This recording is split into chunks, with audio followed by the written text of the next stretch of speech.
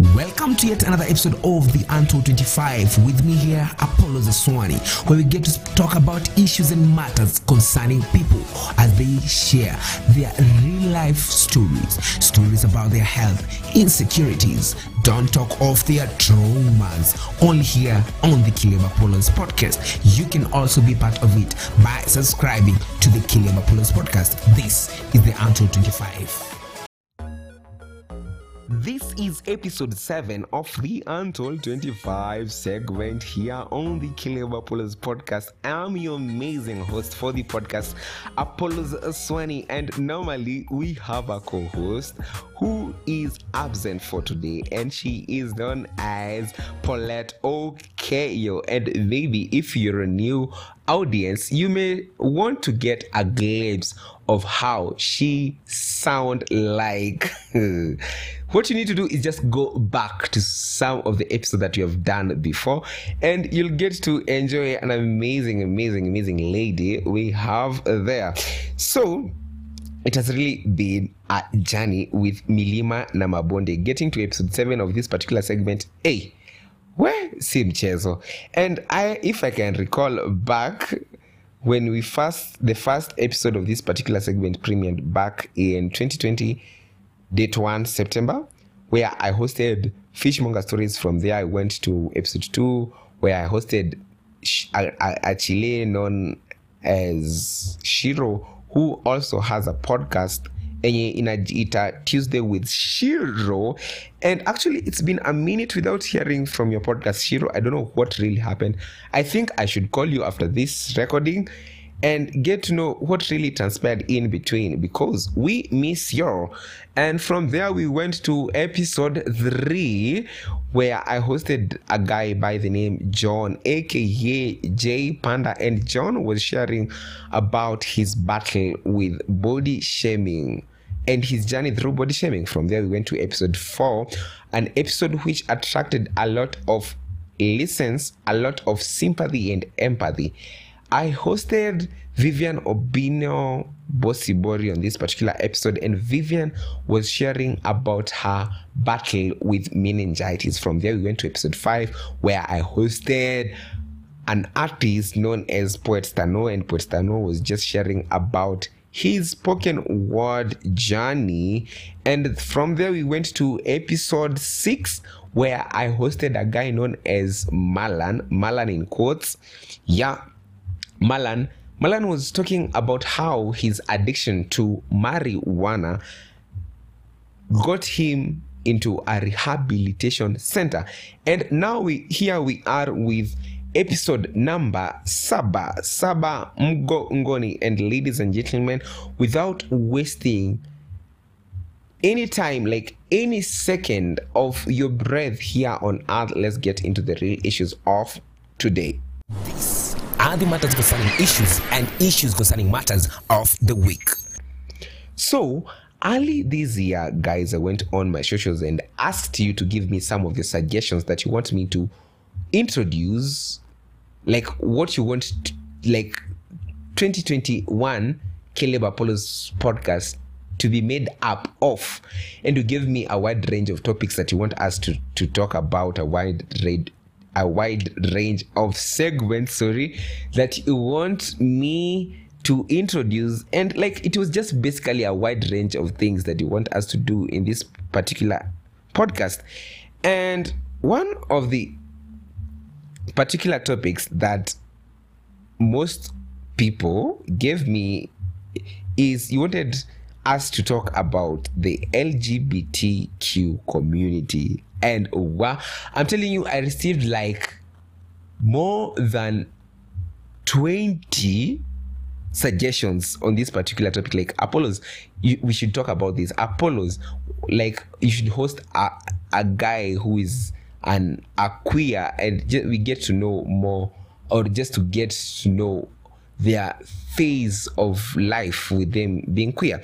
And so I remember back in episode 32, I did an episode where I asked you a question like, are men allowed to put on makeup? And most of you came in with your comments. And right about now, first of all, I want you to just get to listen to some of the comments. I think men should be allowed to apply makeup, because kama unataka kufanya ukue more attractive, we paka, usikuwe na hizi stories za toxic masculinity walai. From a point of view, I feel like men wanafaa kupaka makeup. Anyone should put on makeup. Makeup looks so beautiful. Makeup doesn't define gender.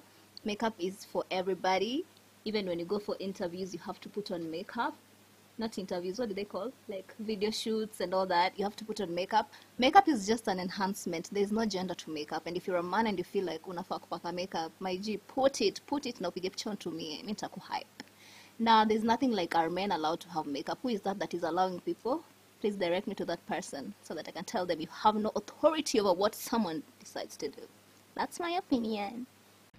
On top of that, most of you gave in your comments, and most of you also were saying, like, when a man puts on makeup, like, that man will be termed as being gay. And I kind of tend to disagree with that, because in the media industry, especially when you work in front of cameras, before you go on set, you'll have to put on makeup, because makeup improves the quality of visuals that the camera is going to take.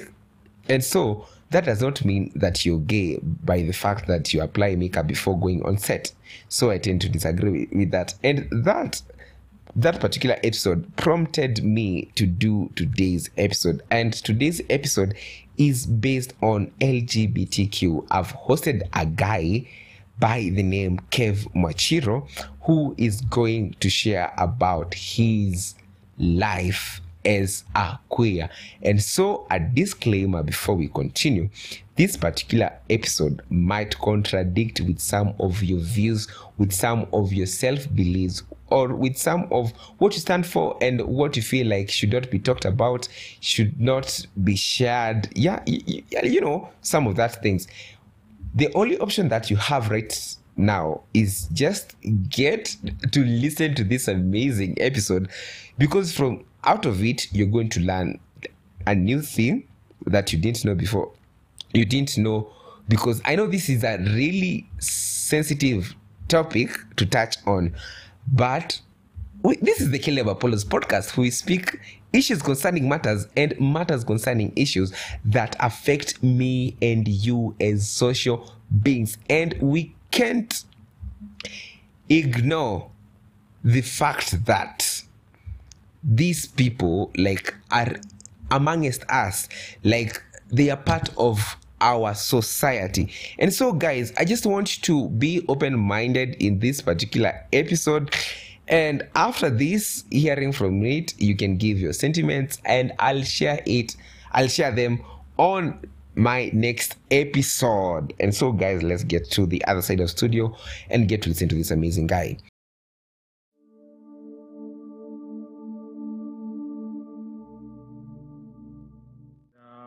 My name is Kevin Mwachiro.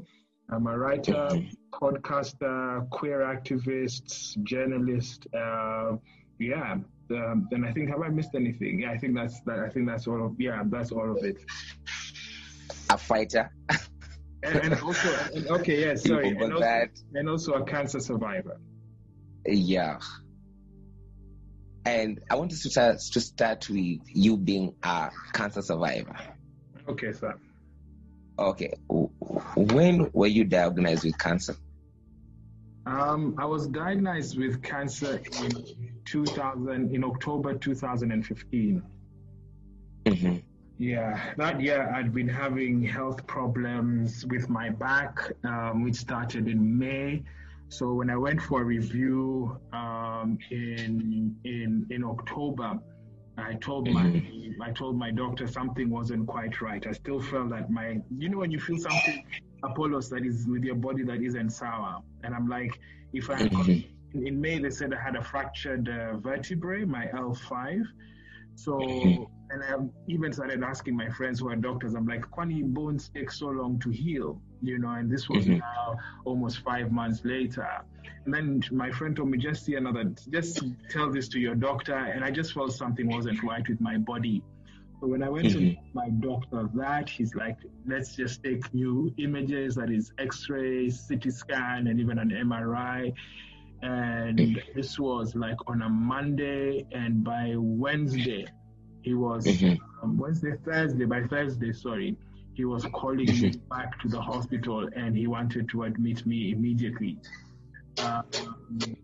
So at that point in time, I remember him telling me that they found many lesions in my body. My bones were I still had the fracture, and I had other fractured bones, like near my neck, forgive me, I've forgotten, what was it, my T3 or something, so there were fractures within my body, and he was really worried for me. So we spoke that Thursday morning. By Thursday evening, I was being admitted into the GALCK hospital. They were testing me. It was either one of two options. It was either multiple myeloma or pulmonary TB. I had never heard of multiple myeloma, which is the cancer I eventually was diagnosed with until that day. And multiple myeloma is a cancer that affects the plasma.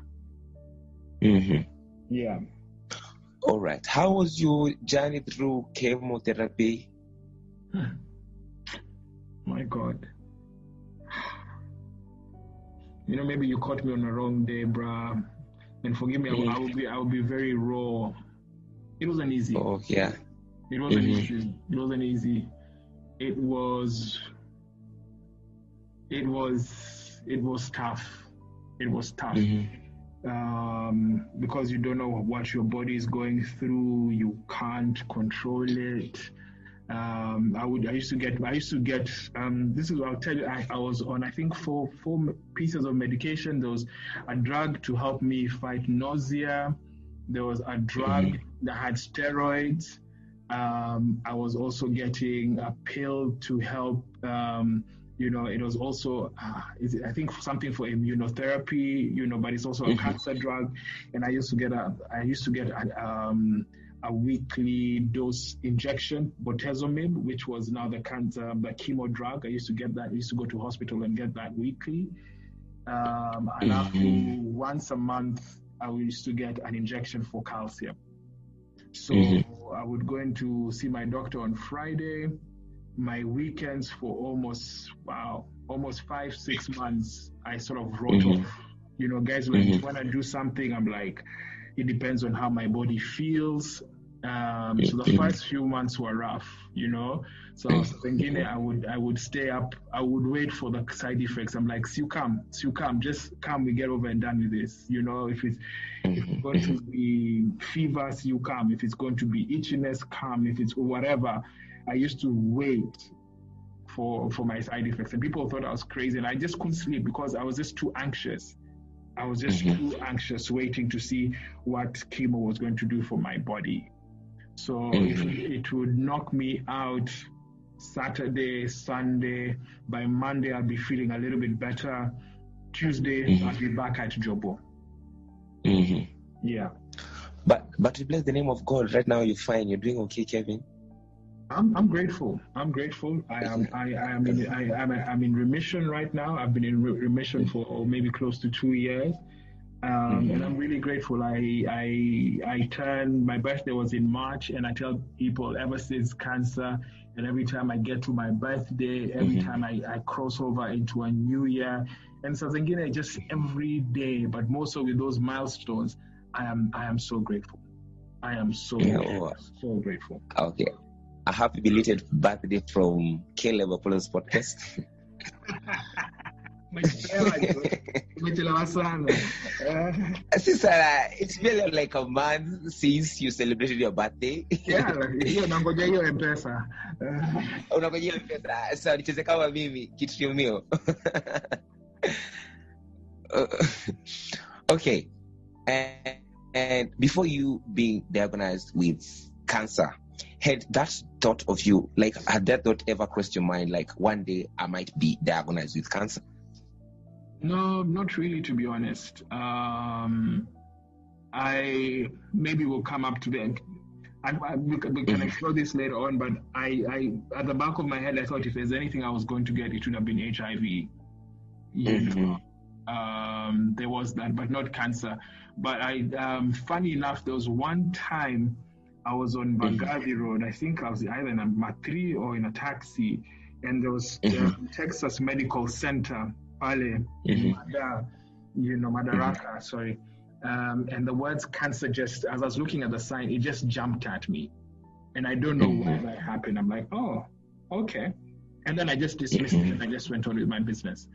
Such that when the doctors told me that I had been diagnosed with cancer, so I think it sort of eased the blow, you know, and I had to accept what life had thrown at me.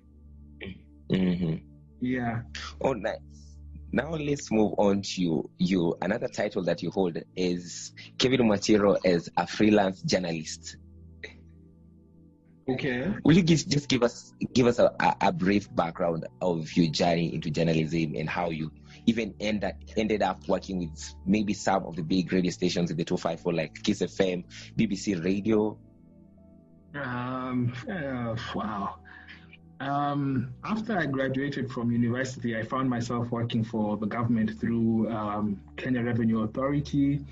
But along the way, I figured this was not the job for me. You know, I just I wanted more. I was beginning to understand my personality. I'm like a desk job, wearing a tie every day and a suit. And at 10 o'clock, you're served tea. And at 4 o'clock, you're served tea. And the work was interesting. I'm like, something just told me this is not for you. Then I briefly went back to school. And I knew, and I started doing a lot of voiceover work. Not a lot. Someone had given me the opportunity to do voiceover work. FM stations were being started in Kenya at that time, and I'm like, this was pulling me. I want to go into radio. And I used to listen to BBC. I used to listen to BBC on and off, but I'm like, radio kept on pulling at me. And then I got my first job. It was I'll just make this short. I got my first job with Kiss 100. I was one of the first. I was a group of the first employees then, and I was so happy. You know, it's tough being unemployed in Nairobi. It is tough, and some people had thought I was crazy. You discover all these stories later on in life because I'd left a proper job, you know, with a salary, and then I was unemployed for almost 1 year because I wanted to go into radio, you know, and guys thought I was crazy. But I think that conviction in my heart was really, really strong, and people they're offering me jobs and saying, come for this interview, but I told myself, I want to get to radio. If then this journey would, if I took up those other jobs, I'm like, then this journey wasn't worth it, you know. Yeah, I remember telling someone that then all the suffering, all the pain, all the interviews, and all the ridicule I've gone through is not worth it if I give up so easily. So this opportunity came up, you know, and then I worked at Kiss 100, which was fantastic. I really liked what we did, even causing controversy, and I appreciate people like Patrick Kwako, the MD, and Caroline Mutoko for believing in me and giving me the opportunity to work in radio. And then kutoka hapo, I went and worked briefly in community radio in Uganda. And then I went to do my master's in radio production in the UK. I worked with a community radio station there, and then I came back to Kenya. Tamak again. Tamak is Nairobi staff. Tamak again in Nairobi, and then ended up working for the BBC office here.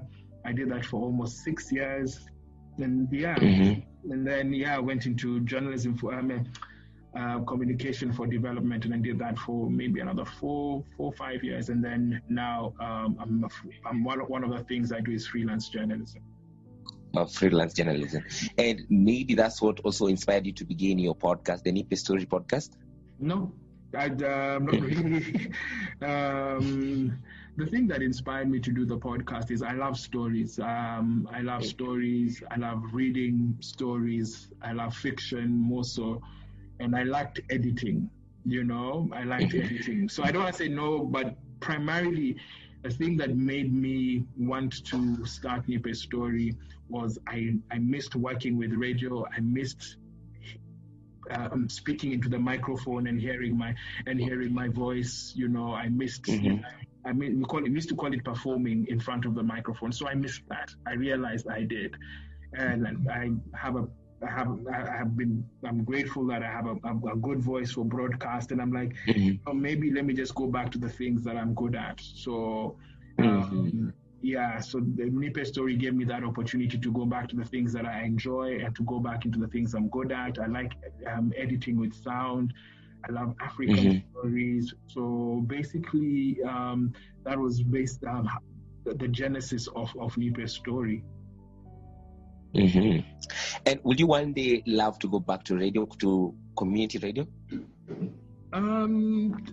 No, I'm happy doing the podcasting. I would be happy one day just being in radio and having conversations with people on radio, not full time, maybe like a weekly show one day, talk about topical issues, talk about issues that people are scared of talking about on mainstream radio, and also being able to use that as a platform to be fair to people, to not judge people, because I feel there's a lot of judgment on people who are different and they don't have a platform. I'd love to be able to offer that platform and be an objective person, and be a good human at the same time. I mean, maybe almost do the things like you're doing right now. Oh, nice. Actually, some of us, like me, I look up to your podcast, the NIPE story, because you will tutangulia, you are the alpha. No. You are the likes of Adele Onyango, the likes of Adele Onyango and NIPE story are some of the podcasts that are doing very well in the 254 right now. I'm just very grateful for the people who've supported me and believe in the work that I'm doing. So nashukuru sana. Thank you. Just still in line with your journalism career, just tell us a little bit about your writing and you being an author of a book called Invisible. The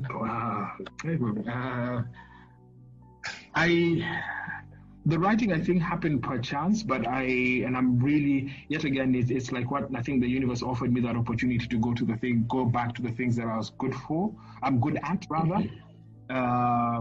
Invisible was launched in 2014, and a bit of the context around the book.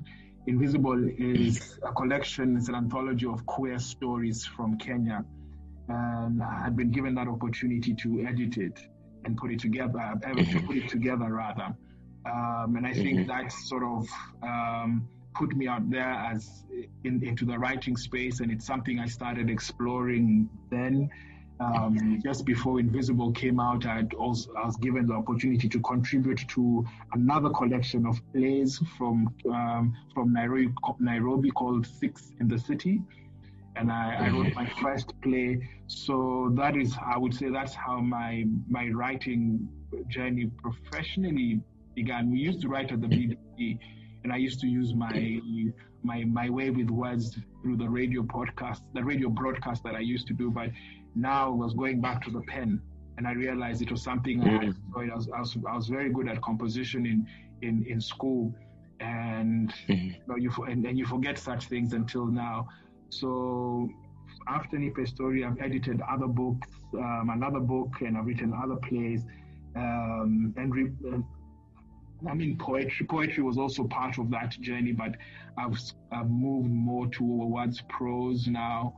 And I don't know whether I hadn't mentioned it to you. When I felt sick, just prior to falling sick, I used to run a lot. I used to do a lot of long distance running. I'd done a few marathons, a couple of marathons, and a number of 21 half marathons. And then when I got diagnosed with cancer, I couldn't run. I couldn't do any physical activity. And someone asked me what my next outlet would be, and I told them it would be writing. And that time I started documenting my journey and on medium.com, the microblog site. And it gave me an opportunity to write even more. And I think my writing, the cancer journey also strengthened my journey. So my writing rather. So that is the writing, and I am where I am now, and I can happily call myself a writer, and I'm grateful for the fact that I am in a profession that I love and appreciate. Oh, nice. And maybe you've just told us that you started even writing plays. I'm not started. Sorry, go on. Okay. When you started writing plays, did this contribute to you being part of the Goetric, the first film festival in Goetric Institute in Nairobi that happened back in 2012? Yeah. Well, I think it was even before that. 2011, I think. I was working with the Goethe Institute quite a bit at that time. So I don't know, the director then just believed I could do stuff. I think he believed more in me than I did in myself. But I like watching people. I watch people. I have stories in my head. I tell people I'm my own best company, Sazankine. And I just get a lot of information from just viewing people. So when you told me whether I was interested, I said yes. It was my first play. And to be honest, there's a play that has been on my laptop for years, but it is the only play I've written so far. But from then, I think they were able to see my writing skills, and they invited me to. Hence, I think I got invited to be the editor or behind Invisible. Nice. Recently, I saw on your Instagram stories that you have an upcoming project in conjunction with the GALCK group of Kenya, and the book. I don't know if it's a book, something like which had a cover written "Rainbow Childhoods."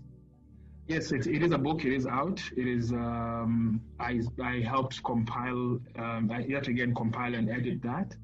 And it is a collection of stories from Kenyans and how they grew up, trying to deal with their sexuality and family and life.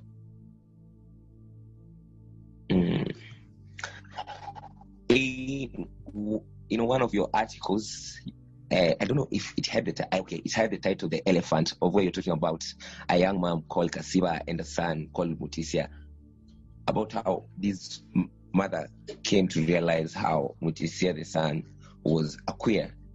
Why did you give it the title "The Elephant"? The name, sorry, Kelvin, the name of the website is called The Elephant, and I'm not involved. Oh, the name. Oh, you're not involved? No, they just asked me to. I'm a contributor to The Elephant, but the name of the website is The Elephant. It is not my website. I'm just a contributor. It's fine. And okay, also, in one of your articles you've written, "Whole by night, Christian by day." What did you imply by that? That was part of an article. You've taken that phrase out of a wider article that was looking at my journey into discovering, into coming to terms with my sexuality. And I used that phrase because I was living a double life. I was involved in the church, on Sundays and the church and everything, but I was living a very active gay life outside of church, which is why I use that phrase, "whole by night" and Christian. I can't even remember, which is why I use that phrase. Just to show people the contrast, the contradiction, and the battle that was going in within me. I was living a duplicitous life, and I just thought, as I was writing that piece, maybe I just thought that was just a way of just writing it. Oh, nice. And at that point, I think it will be prudent of me now introducing the main topic of our podcast today, of the journey of Kev Mwachiro as a queer. Kev Mwachiro, how old were you when you came out and to the public that you are a queer? I think when the book was launched, basically, it was put out into this public space because I was the one behind the book. The book Invisible. The book Invisible. In 2014. Mm-hmm. Yeah. How was it for you coming out? Coming out is a process, to be honest. Mm-hmm. By the time the book was launched, I was comfortable in who I am as a gay man. But the process takes years, bro.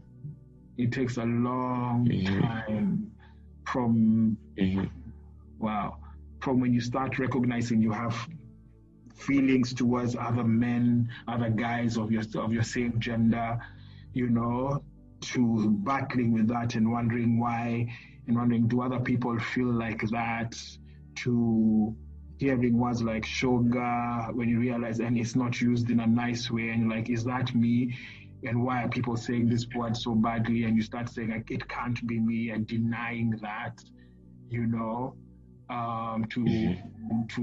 hating yourself, to low self-esteem, to leading you to just be a shadow of who you really are, and people not seeing who you really are because you're not letting yourself to be seen, where you're putting up a mask.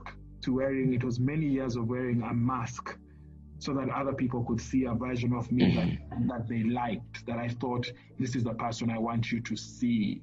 And yet I know deep inside I was struggling with my emotions. I've never had a girlfriend, because I wasn't interested, and I didn't even know how to even start approaching that. So I didn't go down that way. It was maybe when I was in my late 20s, I saw someone, and all these emotions just came flooding out. I'm like, wow, this guy is gorgeous, he's handsome. I really like him, and I started questioning. These feelings came from within me. They didn't come from anywhere else.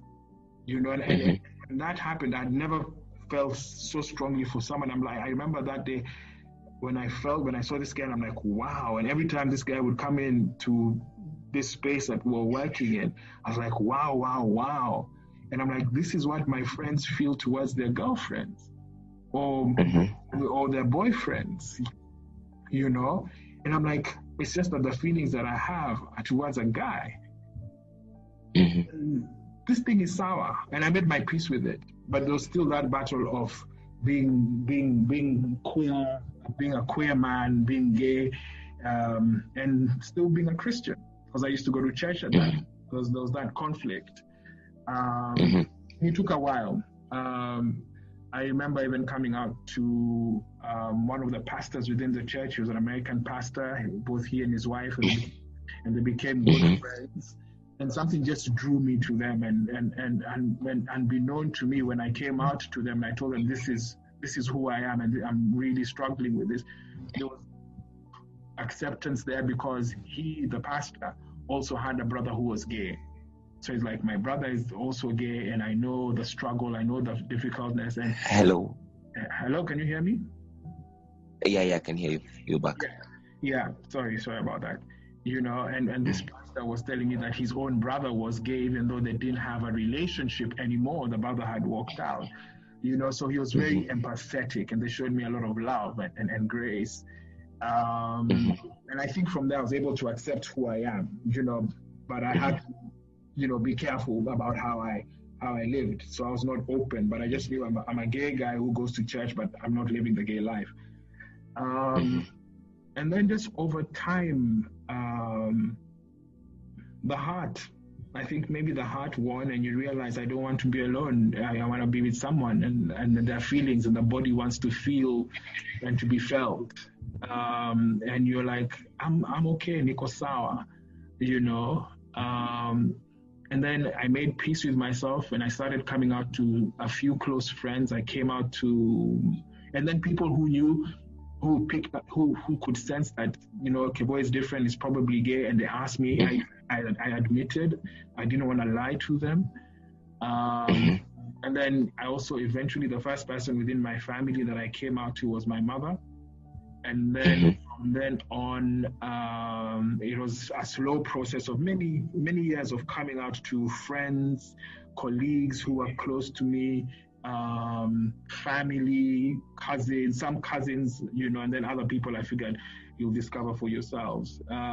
So it was for me, I chose to tell people because, everyone's like, why aren't you getting married? Some people I will tell, I'll just say, I'm not interested. And these days, if people know, I'm like, come on, you already know. It's not a secret. It's not a secret.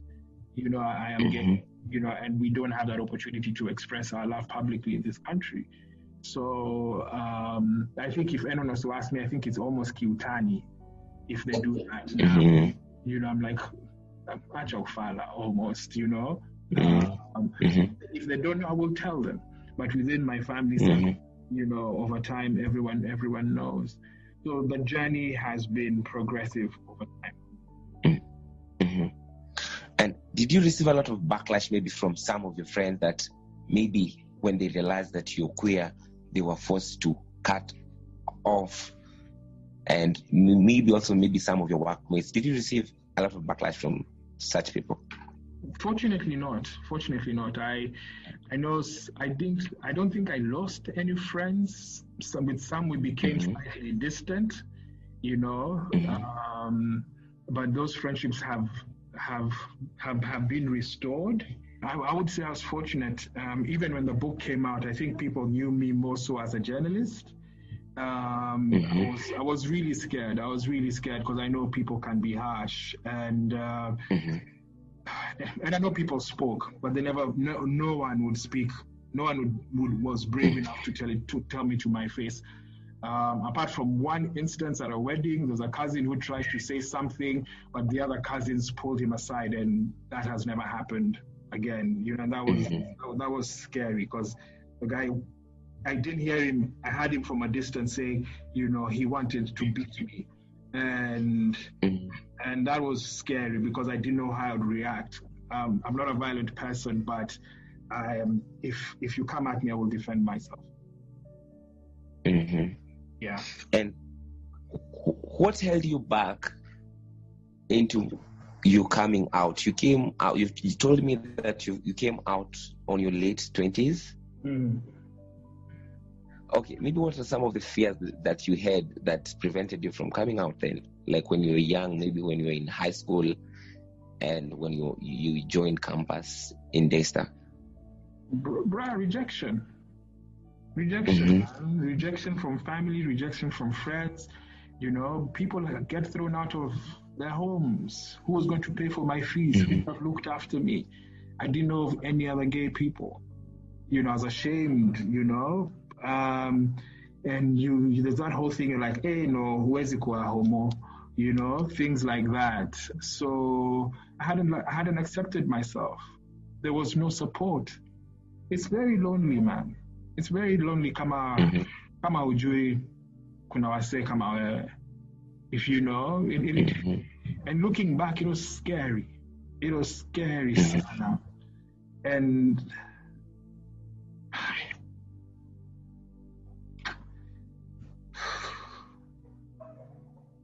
it's not a good place to be. It's not a good place when you feel alone, where you feel that you are yourself and society is telling you are the worst thing in the world, that you deserve to die, that you don't deserve love, you don't deserve a roof over your head, you don't deserve treatment, you don't deserve medical attention, you don't deserve to work, you don't deserve to be on my border, you don't deserve life because you are different. That is wrong. That is wrong. And fundamentally, I believe that is wrong. And no one deserves to be put through that. No one. Because of who they are. Because you didn't choose to be who you are, bro. Nor did I. And I didn't choose to. And the love I have is a good love.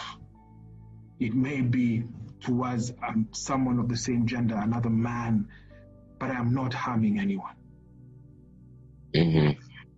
And no one deserves to be made to feel bad about who they love or even how they love themselves or how they see themselves. And what about from church? When you came out to your pastor, And how about the other congregants?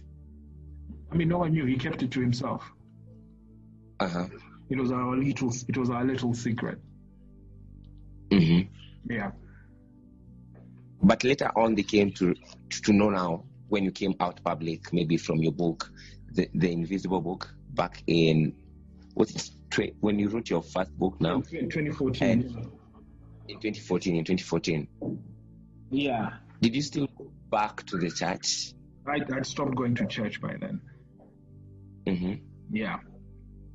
I know the friends I know, I think we went separate ways are mostly the ones who were friends from church, the church that I used to go to, the Christian circle. So those there, it changed. Some we have still remained friends and have not treated me any different, but there are some who have distanced themselves from me. Mm-hmm. And how did you come to be part of the Gay and Lesbian Coalition of Kenya? I mean, I serve on the board right now of GALCK. We also call it GALCK. I applied for the position and I got interviewed and I was selected to be part of the board. But looking back, we were also many years ago when we started coming together as a community. I used to just, when I found my tribe, and I found my tribe through GALCK back in the day. And I just used to volunteer, keep here and there. But right now, it's the process that I've just indicated. Maybe you can brief us a bit on the functions of GALCK and you being a board member in the community. I'm not a board member of the community. I'm a board member of GALCK. Just to clarify. Yeah. The community people, and GALCK is just one of the many organizations that is championing the rights of queer Kenyans. Queer Kenyans. So my work is to serve and support the secretariat in fighting for the rights of queer Kenyans. Me and other board members, yes.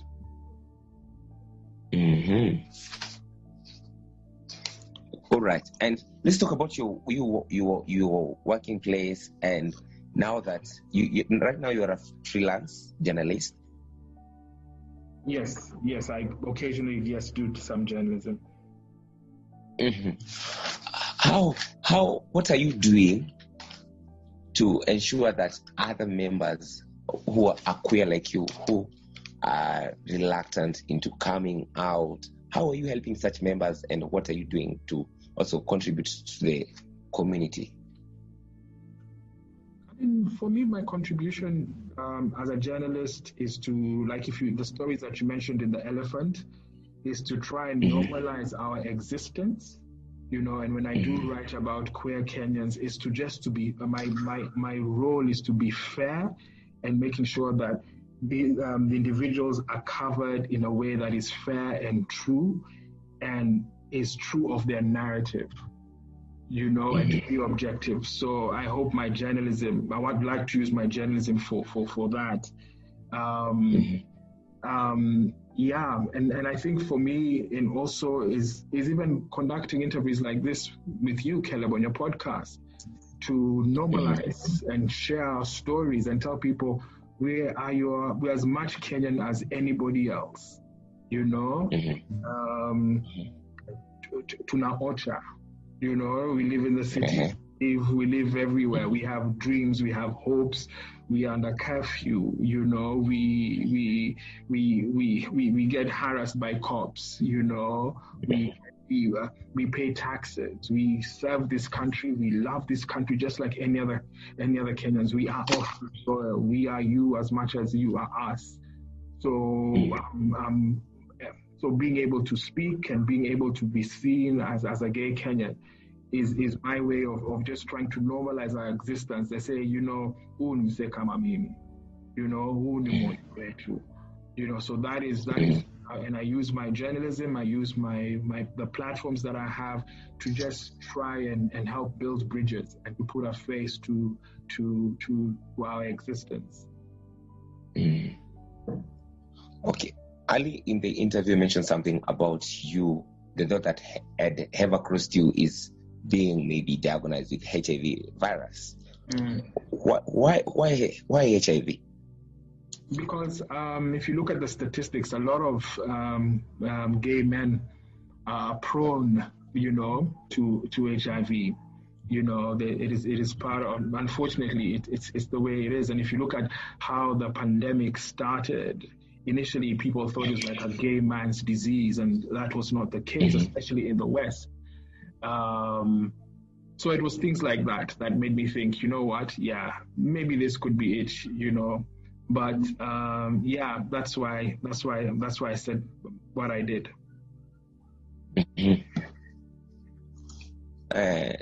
How's the legal situation versus queer people in Kenya? It is not illegal to be homosexual, but the law criminalizes homosexual acts.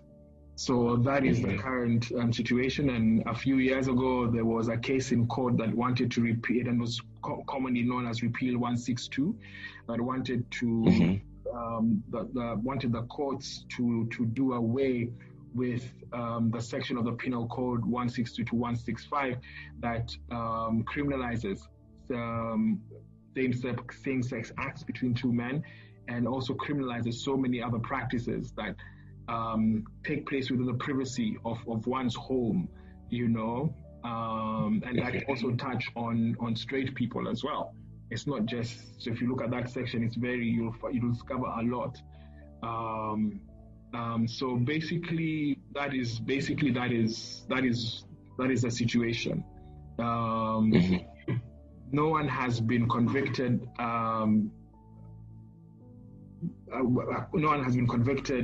According to this law, which carries, I think, a maximum penalty of 7 to 14. Was it 14 years? But carries a sentence of 7 to 14 years if you're caught in the act. Especially, and that sort of touches on sodomy. Basically, that's the legal. That's the law. This section 165 that criminalizes homosexual acts. That's the law that we're trying to repeal. What are some of the stereotypes associated with queer people that you'd like to correct? I'm just going to say, we're as normal as anybody else, mate. We are normal, and there isn't one form of presentation of queerness. There isn't. There never will be. We are as normal as the next person. And for me, I just hope that the work that we do is just to show that we're as normal as the next person. You can't judge me, because I walk in a particular way, or if I dress in a particular way. No, let's not put people in boxes. Let's not put people in boxes, and let people be who they are, and let them be themselves.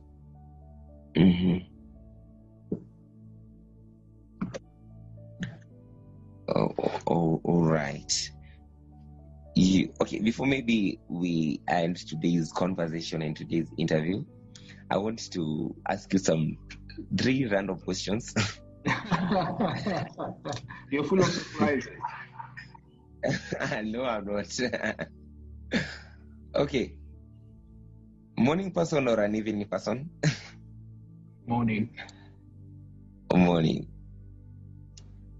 Ugali or rice? Rice. Rice. An evening down the sandy beaches or an evening in a concert? Evening on the sandy beaches. Oh, nice. Your parting shot as we come towards the end of our interview today. Wow. People are people. People are people, and we are all beautifully and wonderfully made. And what I want to encourage people is sometimes in one of the lessons I still remember from the days of that I used to go to church is put yourself in the other person's shoes. Put yourself in the other person's shoes. You know, we are all human beings. We are all beautifully and wonderfully made, and we're not all the same. You know, and if you look at if you look at your fingers and you know, if you look at your hand, you've got 5 fingers and none of them are the same, but together they make a fist, a strong fist. You know, we are beautiful. We are all different, and love one another. Love one another. You know, because that's the greatest thing. And you know what? Let's not put people into boxes. Let's not put people into boxes, and let's just try and understand and live the world in a better place than we found it. Oh, nice. Quite some insights there. And how can people get you, Kev Mwachiro? I'm on Twitter. I'm on Twitter. I'm on Instagram. Those are the easiest places to get me. Kev. The handles are Kev Mwachiro, and I also have a page that talks about my journey on Facebook. It's called, I think, Kev Mwachiro, Multiple Myeloma Fighter. That's where I do a lot of my. I still did occasionally my advocacy around and education about cancer, just trying to raise awareness around cancer and also multiple myeloma. So you can find me there. Thank you for reaching up to the end of this amazing episode, and see you next week. And I want to know how you resonated with this particular episode and what you think about it.